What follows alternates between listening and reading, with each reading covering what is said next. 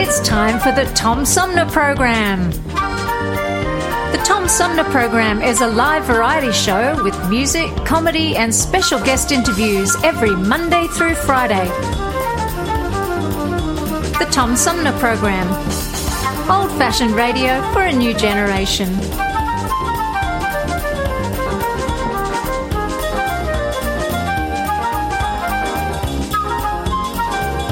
Our theme music is Fruit of the Louvre, provided by flick composer-producer Howard Eddy.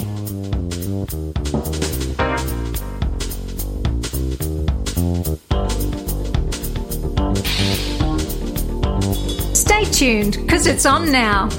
Old-fashioned radio for a new generation. The Tom Sumner Program. Hi, I'm U.S. Senator Debbie Stabenow, and I'm listening to the Tom Sumner Show.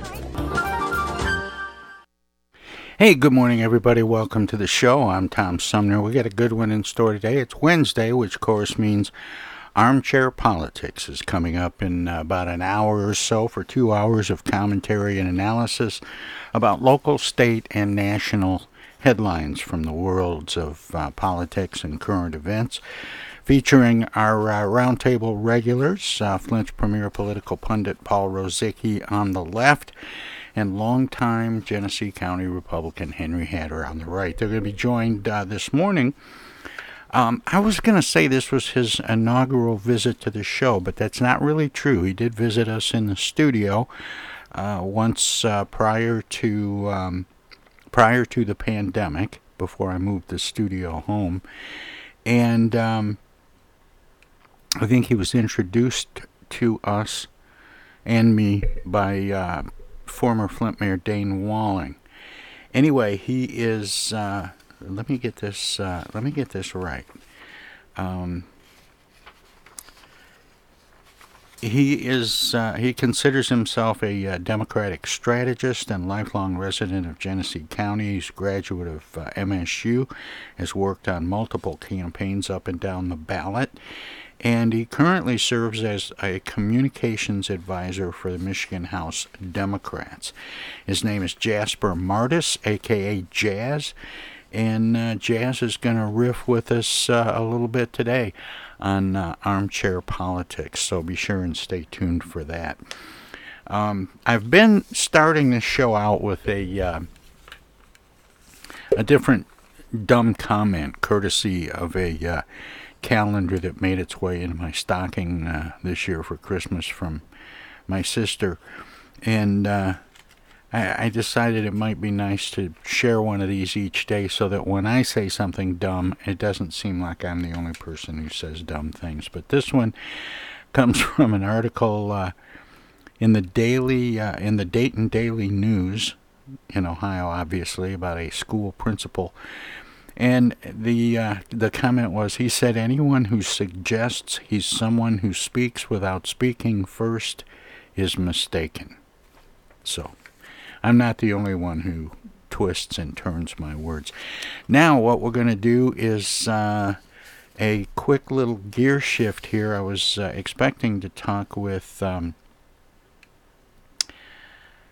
the author of a new book called Born in Blackness, the author Howard French from Columbia University, and I have not heard from him yet, so instead I'm going to shift gears and talk with Michael Cottman, who I spoke to earlier this week and hadn't had a chance to air that interview yet. In fact, I was going to air it next Monday, but we'll go ahead and slide that in now because it's the topics are a little bit related. So stand by and stay tuned. We have Michael Cottman coming up next.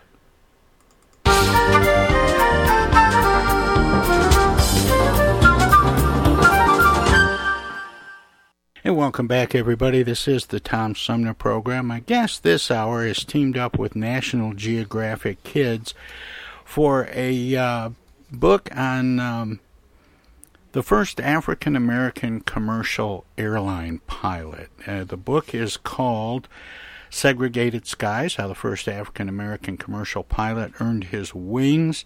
And it's written by Pulitzer Prize-winning journalist and former White House political correspondent Michael Cottman, who joins me by phone. Hi, Michael. Welcome to the show. Hi, Tom. Thank you for having me. I greatly appreciate it. It's good to be here. Michael, how did David Harris's story end up on your radar? Well, quite by accident, Tom, to be frank. A couple of years ago, I went to visit some family members in Atlanta. And while I was there, I called an old friend, a dear friend who I hadn't seen in a while, to catch up. Her name is Lynn May. She's in the book. She is a former PBS anchor, but also she is David Harris's ex-wife. And so while we were sitting in her living room and just catching up, she asked me if I knew about David Harris, if I heard of him. And I told her no. And she says, well, he's achieved a lot in his lifetime. He's a very interesting man. We still remain friends. And he's the first black pilot to be hired by a commercial airline. Well, Tom, she got my attention. And she says, why don't you give David a call? Might be a good magazine story. And she said, if nothing else, it's just two good people connecting with each other. I said, fine. You know what, makes sense to me. I called David the next day. Tom, I thought we'd talk for 10, 15 minutes. We talked for more than 2 hours. He told it's fun when that happens, Michael. When you make that kind of connection. It is. I felt as though I've known David for years. We hit it off. His story was inspirational. It was motivational. It was uplifting. The kind of stories that I like to tell, Tom, and over my journalism career, that's what I like to do. That's what I have done, to tell uplifting stories, positive stories, and historical stories. And David had all of that, right? All this history and the racial obstacles in his life that he had to experience and endured. And so after we finished our discussion, I called Lynn, first call I made, to thank her. And then I called my agent, and then I called my editor at National Geographic and shared the story of David, a part of which I just shared with you. And National Geographic immediately embraced my idea with what I call thoughtful enthusiasm. I mean, they were really, really excited about this. And the rest, pardon the pun, is history. Well, Michael, speaking of history, when exactly did David Harris become the first African-American commercial pilot? 1964, in the height of the civil rights movement. Racial unrest is unfolding across the country several years later. Then President Lyndon Johnson was signing the Civil Rights Act. It was a tense time in America with regards to race relations. And David didn't have any role models. Right, he didn't have anybody to turn to ask how to navigate the interview process, trying to navigate, walking into airline offices and airlines to be interviewed. He had been rejected by a number of airlines before he got to American, and he had Lynn, his wife, best friend and confidant, to help him through this. But I just want to mention that David didn't set out to become to set history, to make history. He set out just to get a job, get a career, raise a family, provide, put food on the table. Those were his goals. Well, how was he qualified to be a pilot to begin with? Did he fly in the service? He was in the military and was trained on B-52 bombers, among other airplanes. So he had a great deal of experience and a lot of flight time. From the military, and as we know, many pilots, as you know, aviation today started off in the military, in the Air Force. So David had been he was a highly trained pilot, and so he knew that he could fly. All he wanted was a chance and an opportunity. So by the time he got to American Airlines, again, he had been rejected by others. I believe American was the last stop for him, I think, of major airlines, or at least one of them, but I think it was the last stop. And he met with the recruiter, And he did something that I thought was phenomenal, and I thought something that was courageous. David is light-skinned. He has green eyes. There are a lot of people who don't know necessarily, if you looked at David, to know that he's black. Some people. So David wanted the recruiter at American Airlines to know that he was black, and he told him. He might have used the word Negro back then, but but basically he said, "I just want you to know." And much to his surprise, the recruiter, again, who's white, David looked at him and said, and he sort of laughed, had chuckled a little bit, and just said, "Look, I don't care if you're black, white, or chartreuse. Can you fly an airplane?" And David chuckled and said, I can fly an airplane." Wow, kudos to the American recruiter. Airlines, huh? Yeah, exactly. You're exactly right. I mean, let's give American Airlines some credit here.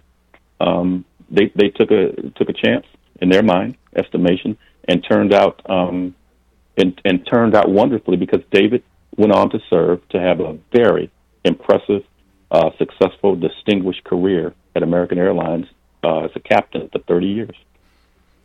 You know, it's interesting, Michael, that you said David didn't set out to break any racial barriers. And I got the same thing talking to, I had the great privilege of interviewing a couple of the Tuskegee Airmen. Mm-hmm. And they said the same thing. It wasn't about being the first black pilots or, any of that. They just wanted to fly airplanes. Right. David, you know what? I'm really glad you brought this up, because David talks a lot about the Tuskegee Airmen, and he talks about how he didn't necessarily have any role models that he could pick up the phone and call, but his role models were the Tuskegee Airmen. And he says this because he says, "I stand on their shoulders," and if not for the Tuskegee Airmen, he would not have been at the point in his career that landed him the job at American Airlines. He often says that members of the Tuskegee Airmen should have been the first, but because of racial discrimination, they were never afforded the opportunity to even be interviewed, let alone hired. So David says that he was the right person in the right place with the right stuff. And he praises and thanks the Tuskegee Airmen every time. And that's part of David being humble. And that's so much also what I appreciate about him. But that's also about all the different doors that have to be opened. There had to be people that flew in the military for him to be able to get the training he got before he even found the right recruiter at American Airlines. The odds were really against him, weren't they? Absolutely. And he talked about that. And it was, he went through a lot of inner turmoil, because, he talks about it's difficult enough and a pressure-filled journey enough when you're trying to just earn your wings to become a pilot, right? A lot of studying, which is a part of the book, a core issue I hope for young readers to take away. Studying, working hard, tenacity, perseverance. But his point was that was tough enough. But then to have to deal with some of the racial discrimination that went along with it, some overt, some covert. Some of what he dealt with sometimes during the testing period, where he had to step away from Lynn and with the other cadets, and also the trainees at American, was loneliness and separation. It wasn't as if people were calling him names every day or anything like that all the time. It was that he felt ostracized, not one of the gang, not one of the fellows. But I would think he would have run into coworkers and maybe even passengers that would refuse to fly with what they would have identified at the time as a colored pilot. And that may be true. I don't think he knows if people actually left flights or not. I think you're right. He does tell a story about the first time that he and his coworkers assembled an all-black flight crew for American Airlines, and that was in 1984. That wasn't that long ago. And he talked about how heads were spinning when the three of them walked down the hallway through the airport in Dallas, and then headed to the jetway walked down the jetway and then walked into the cockpit. And now I don't know this to be true. Maybe there may have been some people who even turned away then and didn't fly. I don't know the answer to that question, but I do know that he said that there were a lot of absolutely stunned people. And he said heads were spinning, and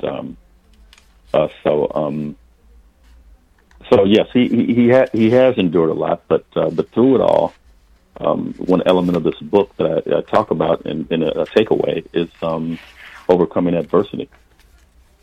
More about the first African-American commercial pilot, David Harris, from the book Segregated Skies from National Geographic Kids, and award-winning journalist and author Michael Cottman.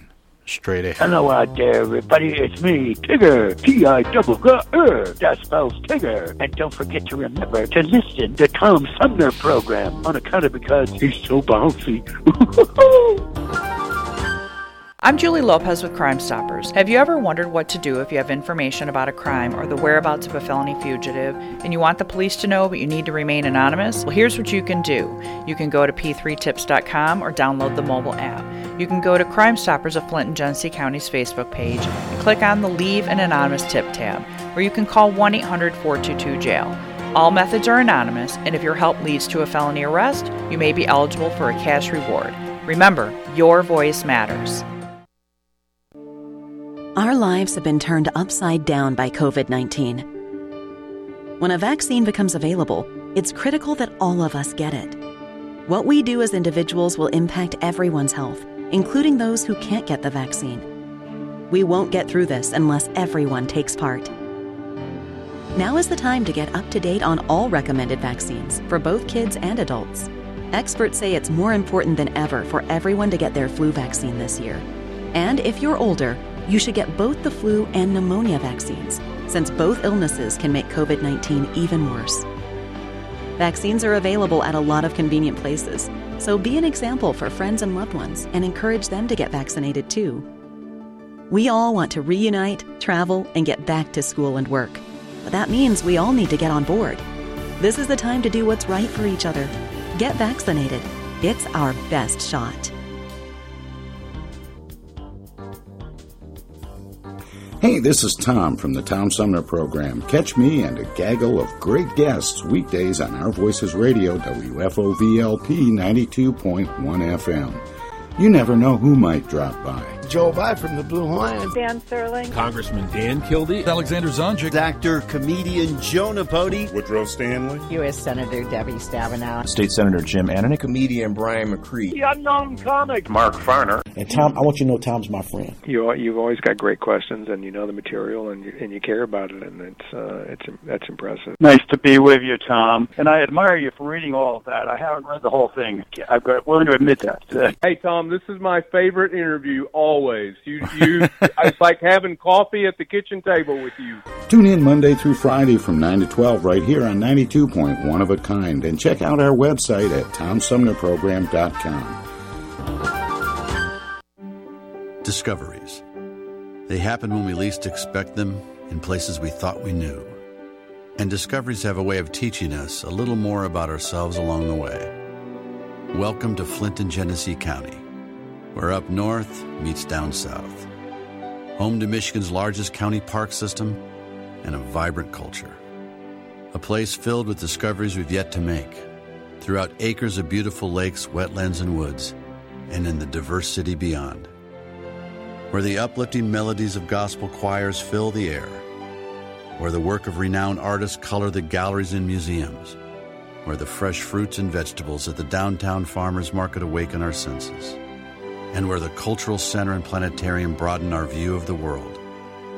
Let's spend a few days enjoying the wonders of Flint and Genesee County, where the joy of discovery is pure Michigan. Your trip begins at Michigan.org. Hi, I'm State Representative Sarah Anthony. Our community and communities across the country are seeing a rise in gun violence. Firearm injuries are one of the leading causes of death among children. Parents, it is your responsibility to know where your firearm is at all times. First, lock your gun away somewhere safe. Also, make sure that it is disassembled and unloaded. It's up to us to prevent gun violence in our community. This is Congressman Dan Kildee, and you're listening to the Tom Sumner Program. More about the first African-American commercial pilot, David Harris, from the book Segregated Skies from National Geographic Kids, and award-winning journalist and author Michael Cottman, straight ahead. This is really interesting because so often when we talk about the first person to accomplish some milestone, and we write about it historically the way you have in this book, you don't always get to talk to the person who went through it. Yeah, that's a good point. And I would think that would have been really an interesting part of being able to tell this story, is being able to actually talk to the guy who went through it. It's not like doing a biography of Alexander Hamilton or Sojourner Truth, or you had a chance to actually talk to him. How much of telling his story to you, how did that impact you and your experiences in your life? Well, it was some of the stories were a little hard to hear, and when I say hard to hear, I mean I don't mean not wanting to tell the story, but understanding the pain in some ways that he endured while he was flying. And what it did for me was it validated sort of what I do, and it reminded me how important it is to share stories that are uplifting and to share news stories. And as journalists, we very seldom get a chance to write stories that are untold. And this is really essentially an untold story. People don't know who David Harris is, but they will now, and he deserves it. When you ask me this question about how what I took away from it and learned changed. How much of it was relatable based on your experiences, working for different high-profile news outlets? There's some comparisons. When David was a pilot, he worked pretty hard with management to try to bring in more black pilots, male, female. And he was, I think he would tell you, mildly successful. But he tried, and he kept doing that. I have been working for years as well, trying to make sure that to help newsrooms and various companies through the years reflect America, and to make sure that people of color are represented in newsrooms across the country. So I've worked on that. So that hasn't changed. So we do have some similar goals, some similar characteristics, if you will. So we did connect on that front for sure. And I guess I'm I guess maybe what I'm getting at, Michael, is how important was it that you were able to tell this story and not Bob Woodward? Maybe because I've experienced some of the racial discrimination that David has faced as well. Not in the same way, but I've written about it, about racial profiling, being pulled over by police, looking for somebody else, not me. Followed in grocery stores or supermarkets or department stores, being called the N-word. So I've experienced my share of racism and discrimination in my life as well. And as a black man, I still face it every day. I'm a journalist. I can write my story. I'm finished at the end of the day. I can finish my book, and that's done. But I'm still a black man in America. There's still black men being shot and killed, unarmed, for no reason, senseless death. So, as a black man in America who's experienced some of the discrimination similar that David has, I think that it was a natural evolution for me to share his story, because I understand it. I get it, and it's a story worth sharing. Well, I can't get over how fortuitous it was, Michael, that the two of you should meet, and that this would end up taking the path that it did into writing this story, because it is an important story to be told, and it's important that it be told by someone who understands the story well. Yeah, I don't think there are any coincidences. I don't think it was just a coincidence that I knew Lynn and David happened to be Lynn's, ex-husband. I think we're guided to stories, and I really sincerely believe that. And I think I was guided to this story through Lynn to get to David, and we talk often. He's a wonderful man. He's humble. One quick story I think that you'll appreciate. Actually, there are two stories, but one I'll tell first.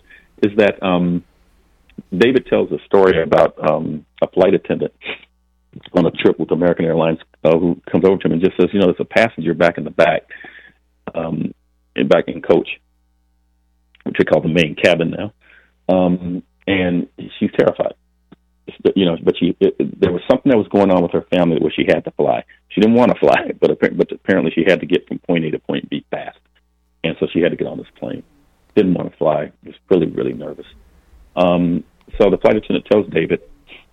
David goes back to coach to talk to the woman and puts her at ease, talks to her about redundant safety instruments, for safety that the airplane has, and how this airplane is incredibly safe. And then he takes another step. He says, well, why don't you just come on with me and come on up to the cockpit? And so he takes her in the cockpit, shows her these instruments, talks to her about how safe this airline is, tells a little bit about himself, walks her back.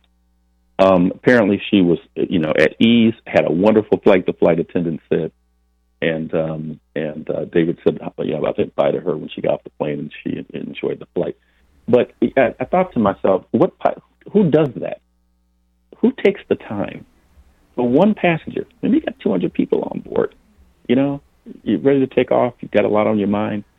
And that told me a lot about his personality, his persona, his character, his compassion.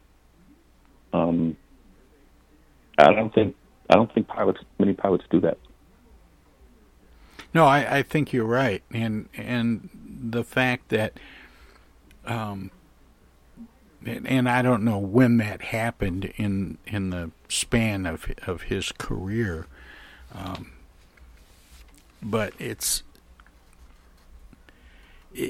often people like David that make the biggest leaps forward because they do have a little special something. Do you agree?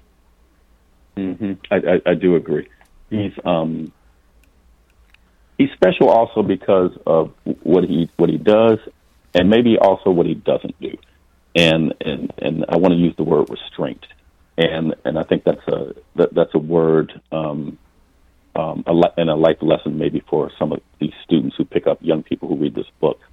In 1968, David was landing a plane at National Airport in Washington, D.C., and he looks out of his window, left seat, he's the captain, and sees fires. And I believe that the air traffic control tower may have told him that the fires were from civil unrest and riots in Washington at the time. This was civil rights movement. And he was flying with a co-pilot who was white, who he had never flown with before. David's role model and iconic figure is Dr. Martin Luther King. He talks about Dr. Martin Luther King a lot to me. This man, co-pilot, said some very disparaging things about Martin Luther King, and then implied that he was fine with him being assassinated. Now, just think about what was going through David's head at the time. He's got 150, 200 people, whatever it was, on board. His first mission, right, is just to land the plane safely. And, for pilots, obviously, it's a big deal. It's important. Some pressure sometimes. It's bad weather. That's the first thing. But now he's got this in his head. I'm flying next to, a bigot. What do I do with this? And these are questions that are going through his head after he lands safely, which he did.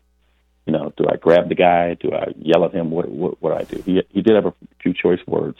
I think he talked to management. He never flew with him again. But what I took away from that was, when I said restraint, is that eventually, and it didn't take too much time, he just let it go. I had to deal with this. It was adverse. I put it behind me. I've got a career here to focus on. I'm not going to judge everyone like this guy, which I thought was a wonderful thing for him to say, right? If the next co-pilot that comes along, who was great, right, and the one after that was great. He says, I'm not going to paint everyone with a broad brush just because I had this bad experience. And that is a life lesson for, I think, young readers. Well, and for all of us, I mean, those are horrible. Absolutely. Sure. Those are horrible thoughts to hear for anyone, let alone someone who has a personal relationship or affinity for Dr. King. You know what? Absolutely. And through it all, I mean, I should tell you now that just so you know the evolution, David has, he's just got so many friends, diverse friends, all over this country who love David, who look up to him as a role model, people of all ethnic, racial backgrounds. David is so open-minded, and he's so willing to meet and accept everybody. So I told someone the other day, this book is for everyone. This book is not just for a specific group of people. It's for everybody because, in my mind, David is an American hero. And that's what I call him to me. And so I wanted to share this story with everyone because I think everyone would be uplifted and would feel good. Yeah, there are a couple of tough stories and tales in this book. There's no question about it. But ultimately, it's a story about rising above it and being successful and remaining positive. And David, he's a positive man. Did it ever occur to him to just not try to be a commercial airline pilot and just be a crop duster somewhere? I don't think so. He said he had long conversations about this with Lynn May, his ex-wife, and that was his confidant. That was his best friend. They talked about the racial discrimination that they would face. They knew what was coming. I mean, they went into this eyes open. They knew it. And Lynn's got stories herself, about walking through a small town in Texas and having these guys try to harass her, and she brought a beautiful white dress for David that she wanted to wear while she was having dinner that night to celebrate one of his accomplishments, moving up the ladder with earning his wings. And they called her names and then spit tobacco juice all over her white dress, brand new dress. She went home, took it off, changed clothes, went in the backyard, threw it in this trash can, got some lighter fluid, and burned it. Never told David about the story until years later. And when she told him about it, he asked her, "Why didn't you tell me about this? Because I wanted to do something." She says, "That's why I didn't tell you. I didn't want you to do anything. You would have gone back, you would have confronted these people, the racists, and who knows what would have happened. You could have been hurt, you could have been killed." He said, "You had a career, right? You had to study for this pilot stuff. I wanted you to succeed." So she kept it from him for decades. And I suspect he probably kept some of the pain that he was feeling from her as well. You're right. That's true. He would try to write her letters and talk about it. He had a roommate when he was studying, I think it was in Dallas, studying for the get his pilot's license with American, and this guy didn't like black people, and he would get up in the middle of the night, or not in the middle of the night, in the middle of the day. David would have this radio on softly because he liked to listen to jazz. and it helped him focus and just study and a good musical environment, if you will. And this gentleman did not like it and used the N-word a number of times and would go over and turn off the radio and say he doesn't want to listen to these black people on the radio. And so David told me that he would talk to Lynn about it because he was bothered. He had to study. He had to stay focused. But his roommate was a racist. And so he would talk to her about how to manage that. How do I handle that? And you're right. I mean, he could have quit at any moment. And back then, look, there would be people who would probably say, I don't blame you. You were going through a lot. We don't blame you for quitting. But he wouldn't. And Lynn kept him focused, and that's why she's a pivotal part of this book. And I know it, but David has told me too. Without Lynn, there's no me, David would say. So David succeeded because of his own tenacity and perseverance, but he had a strong, formidable black woman at his side the entire way. Who were some of the people that inspired you, Michael? Martin Luther King, for sure. Barack Obama, Nelson Mandela. I was fortunate enough to meet both of them. I met Nelson Mandela and I met Barack Obama.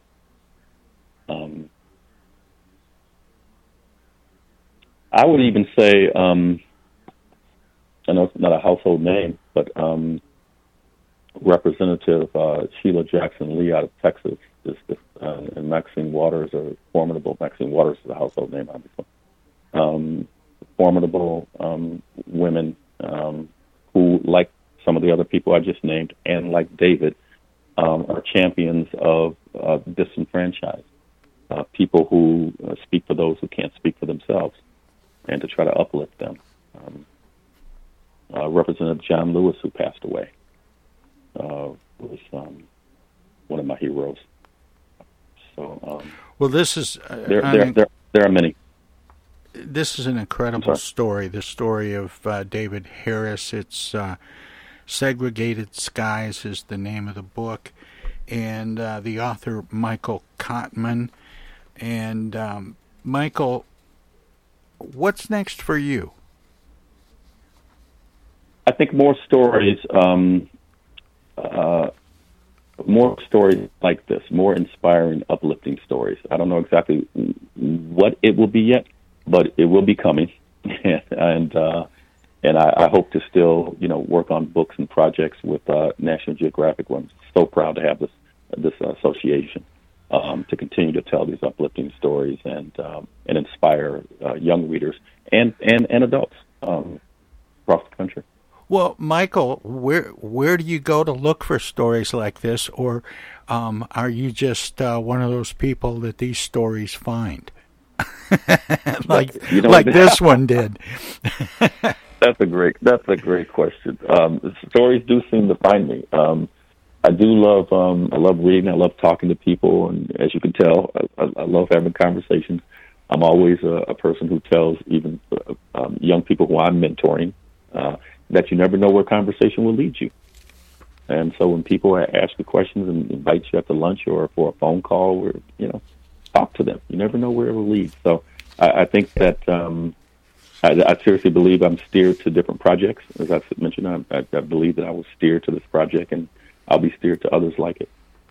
Well, again, Pulitzer Prize-winning journalist and author Michael Cottman.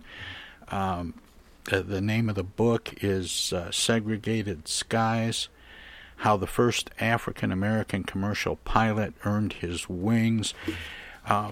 Michael, this is a tremendous story, and I really appreciate you spending time to share this story with me and the listeners, and, of course, in the book with National Geographic Kids. Let me just ask, as I always do, I ask all of my guests to share with listeners where they might find out more about you and your work, past, present, and future. Mm-hmm. Do you have a website? I do, michaelhcottman.com. Well, Michael, thank you so much, and keep up the good work. Thank you so much. I really appreciate it. This has been wonderful. Take care. Again, Michael Cottman, and He's had a pretty fascinating story himself. He is a Pulitzer Prize-winning journalist and author. He is currently program editor for the NBC Universal News Group's Diversity, Equity, and Inclusion team. He is a former political reporter for the Washington Post, the Miami Herald, and Newsday, among others. Anyway, fascinating story about David Harris, written by Michael Cottman. We'll have more of the Tom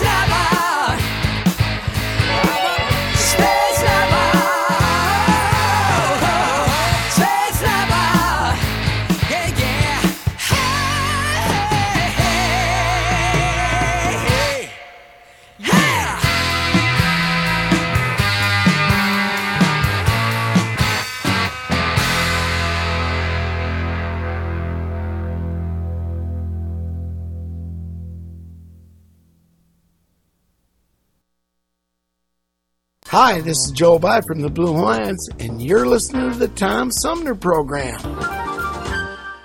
Right now, the COVID-19 vaccines are available to millions of Americans, and soon they will be available to everyone. This vaccine means hope. It will protect you and those you love from this dangerous and deadly disease. I want to go back to work, and I want to be able to move around. To visit with Michelle's mom, to hug her and see her on her birthday. You know what I'm really looking forward to is going to opening day in Texas Ranger Stadium with a full stadium.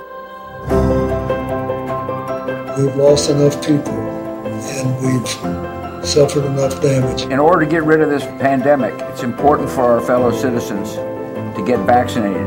I'm getting vaccinated because we want this pandemic to end as soon as possible. So we urge you to get vaccinated when it's available to you. So roll up your sleeve and do your part. This is our shot. Now it's up to you.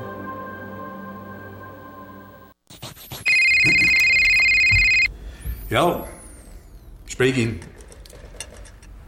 Oh, dear. Honey, our car warranty is expiring again. So soon? It just expired last week. You don't even own a car! Not now, Dana. Your father's on the phone. Hey! Mom and Dad, you're being scammed. It's a robocall. Scammers are using new technology and clever tactics to make more and more calls that look legitimate but are hard to trace.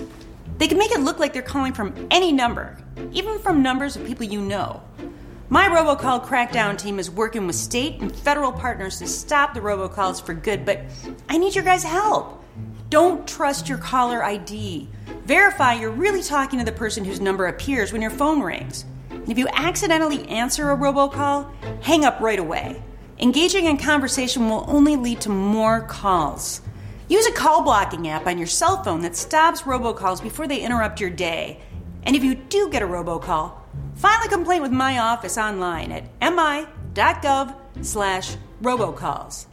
And Mom, Dad, please do not give your information out to these scammers over the phone. They're just trying to trick you. Well, at least they call. No, I get it. You're busy. But you know, Janine's daughter is a doctor. She calls every week. A doctor. I'm Michigan Attorney General Dana Nessel. Visit mi.gov/AG complaints for your connection to consumer protection. It's 2022, and this year the Tom Sumner program begins its 14th year. It would not be here without support through the years from individuals and organizations like these. Seth David Radwell, East Village Magazine, Flint Institute of Music, Hello, I'm Maestro Ricky DeMac, Flint Community Schools, MTA Flint, Flint Comics and Entertainment, Hamady Complete Food Center, the Flint River Watershed Coalition, W.H. Wisecarver, the Genesee County Road Commission, Lone Museum Auto Fair, Thomas Appliance, the Genesee Health Plan, Swiftlet Technology, Mott Community College, Pure Michigan. Friends on Facebook have also helped by contributing to the show's online fundraisers 2 or 3 times a year. If you would like to help the Tom Sumner program continue to thrive by becoming a sponsor, send an email of interest to tom@tomsumnerprogram.com. Add your name to the list of supporters, past, present, and future. Technical assistance for the Tom Sumner program is provided by Swiftlet Technology, engineering and IT services at swiftlet.technology.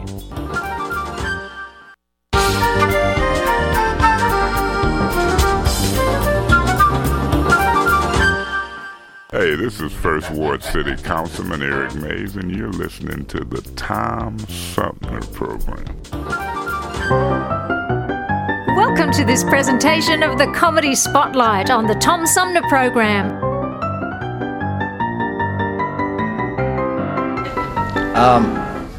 I got thinking about inventions.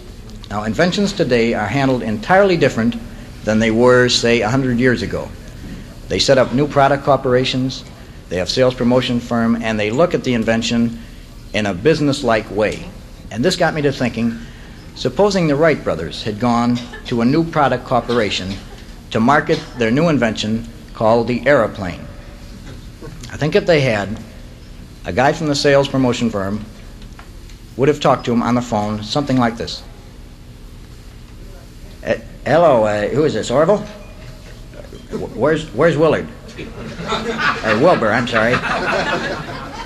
And he'll be on late at the bicycle shop all week, huh? Listen, I talked to the guys here at the office, and we're real excited about this thing. We really think you got something.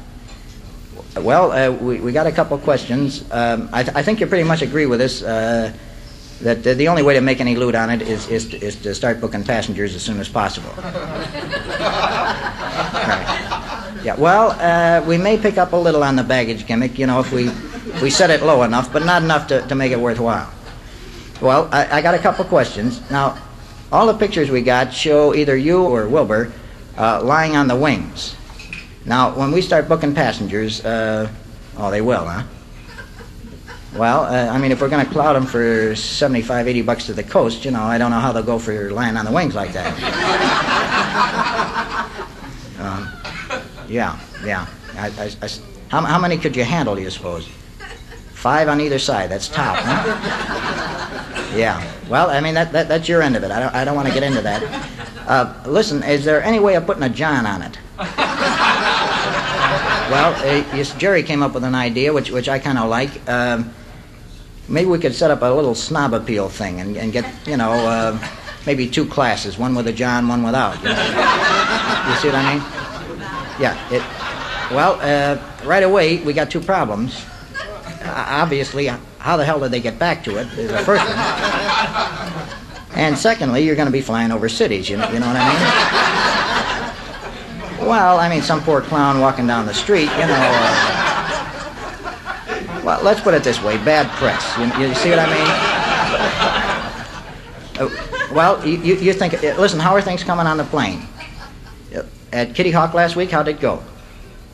105 feet, huh? That's all. Do the 12 guys still have to push it down the hill?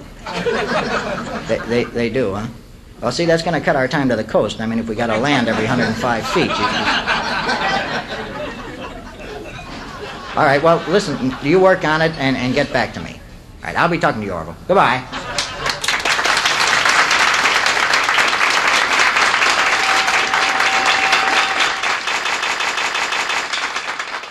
Any of you here from New York tonight? Any people here from New York? I was in New York. I was doing the Tonight Show while Johnny Carson was here, and then Johnny went back and I came here. It's supposed to be during the summertime. It's been proclaimed as a summer festival. New York is supposed to be a summer festival. And it is something less than a summer festival during 3 weeks in July. There was a story, an item in the paper today, I don't know if you saw it, a lion got loose in the Central Park Zoo, got loose in the park and was severely mauled. And they, yes. And they had, yes. He knocked on the door and they let him back in.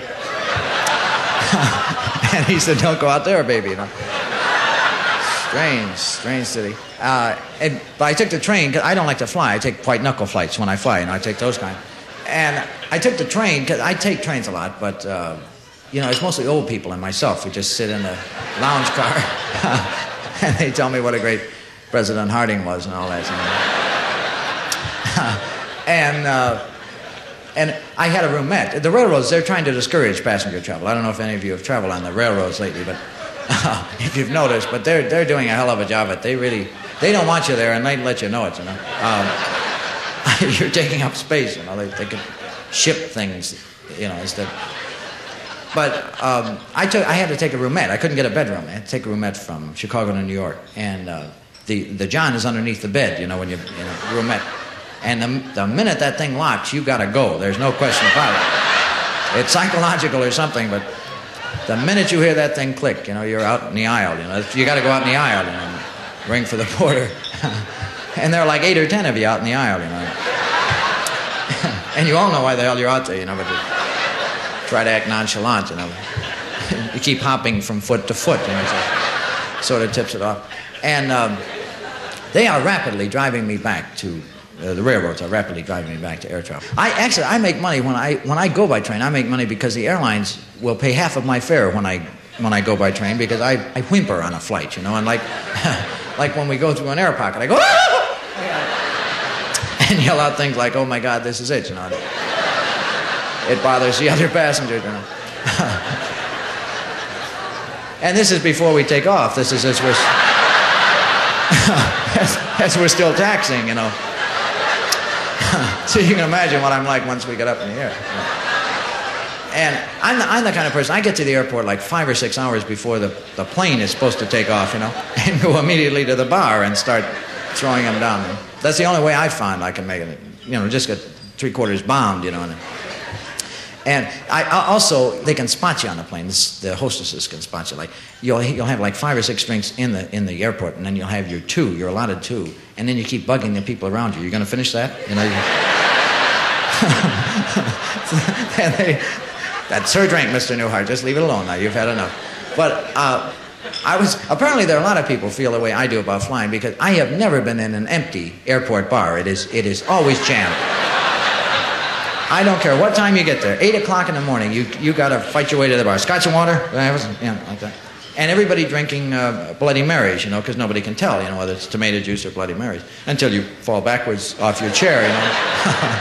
But I was sitting in New York, and I'm sitting there. I'm throwing them down pretty good. And I still got like 3 hours to kill, you know, before the plane.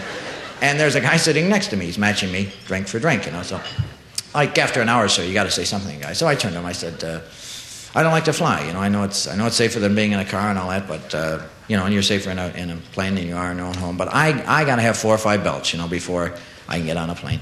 And this guy says, you don't have to apologize to me, pal. He said, I feel the same way about it. This is my captain I'm talking to, by the way.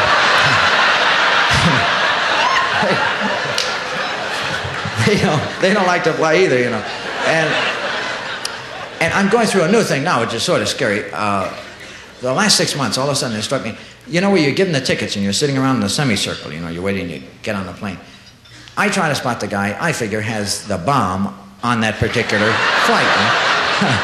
Because I have never been on a plane. There wasn't one guy I was sure had a bomb. You know, sort of dejected. You can always pick out one guy. He's sort of dejected and sitting by himself, and he got this plain shoebox on his lap. You know, he won't let the hostess take it. You know. And I found out one thing, that is always look in economy for the guy with a bomb. Never look in first class, you know, because obviously, you know, why should the guy go the extra $12, $14? You know, he isn't going all the way anyway, you know. And neither are you, as it turns out. Just something to think about on your next flight. This is a true story. I was flying one time to Los Angeles, and we're up around 35,000 feet, and this elderly woman was on board, apparently her first flight, and we were about an hour out of Minneapolis, and she went up to the hostess, and she said, where's the John? And the hostess pointed out to her, and she went in, and she came out a minute later and asked the hostess for a safety pin, so the hostess gave her a safety pin, and she went back in and came out. No one thought too much about it. And about 2 hours later, the plane lands in Los Angeles, and I'm one of the last ones to get off, you know. So, and the hostess is supposed to check the plane, make sure no one left anything behind, you know. So as I'm walking by the John, she calls me over. She said, "Come here, you won't believe this. This dear old soul at 35,000 feet had pinned the curtains together in the John. This is true. This is a true story." So help me. Now, you figure, you know, another plane going the other direction, you know. 600 miles an hour, you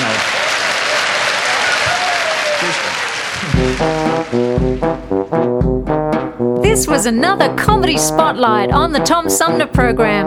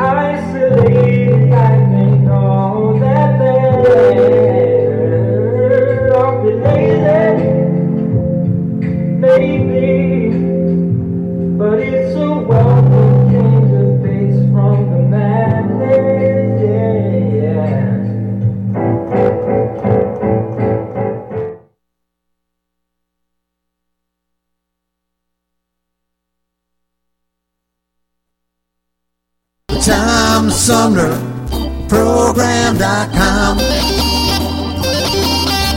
The TomSumnerProgram.com. From the Tom Sumner Show. Oh, yeah. You pilots, get on off of my lawn. We're trying to do a radio show down here. It's a Tom Sumner program, don't you know? Go on, get out of here.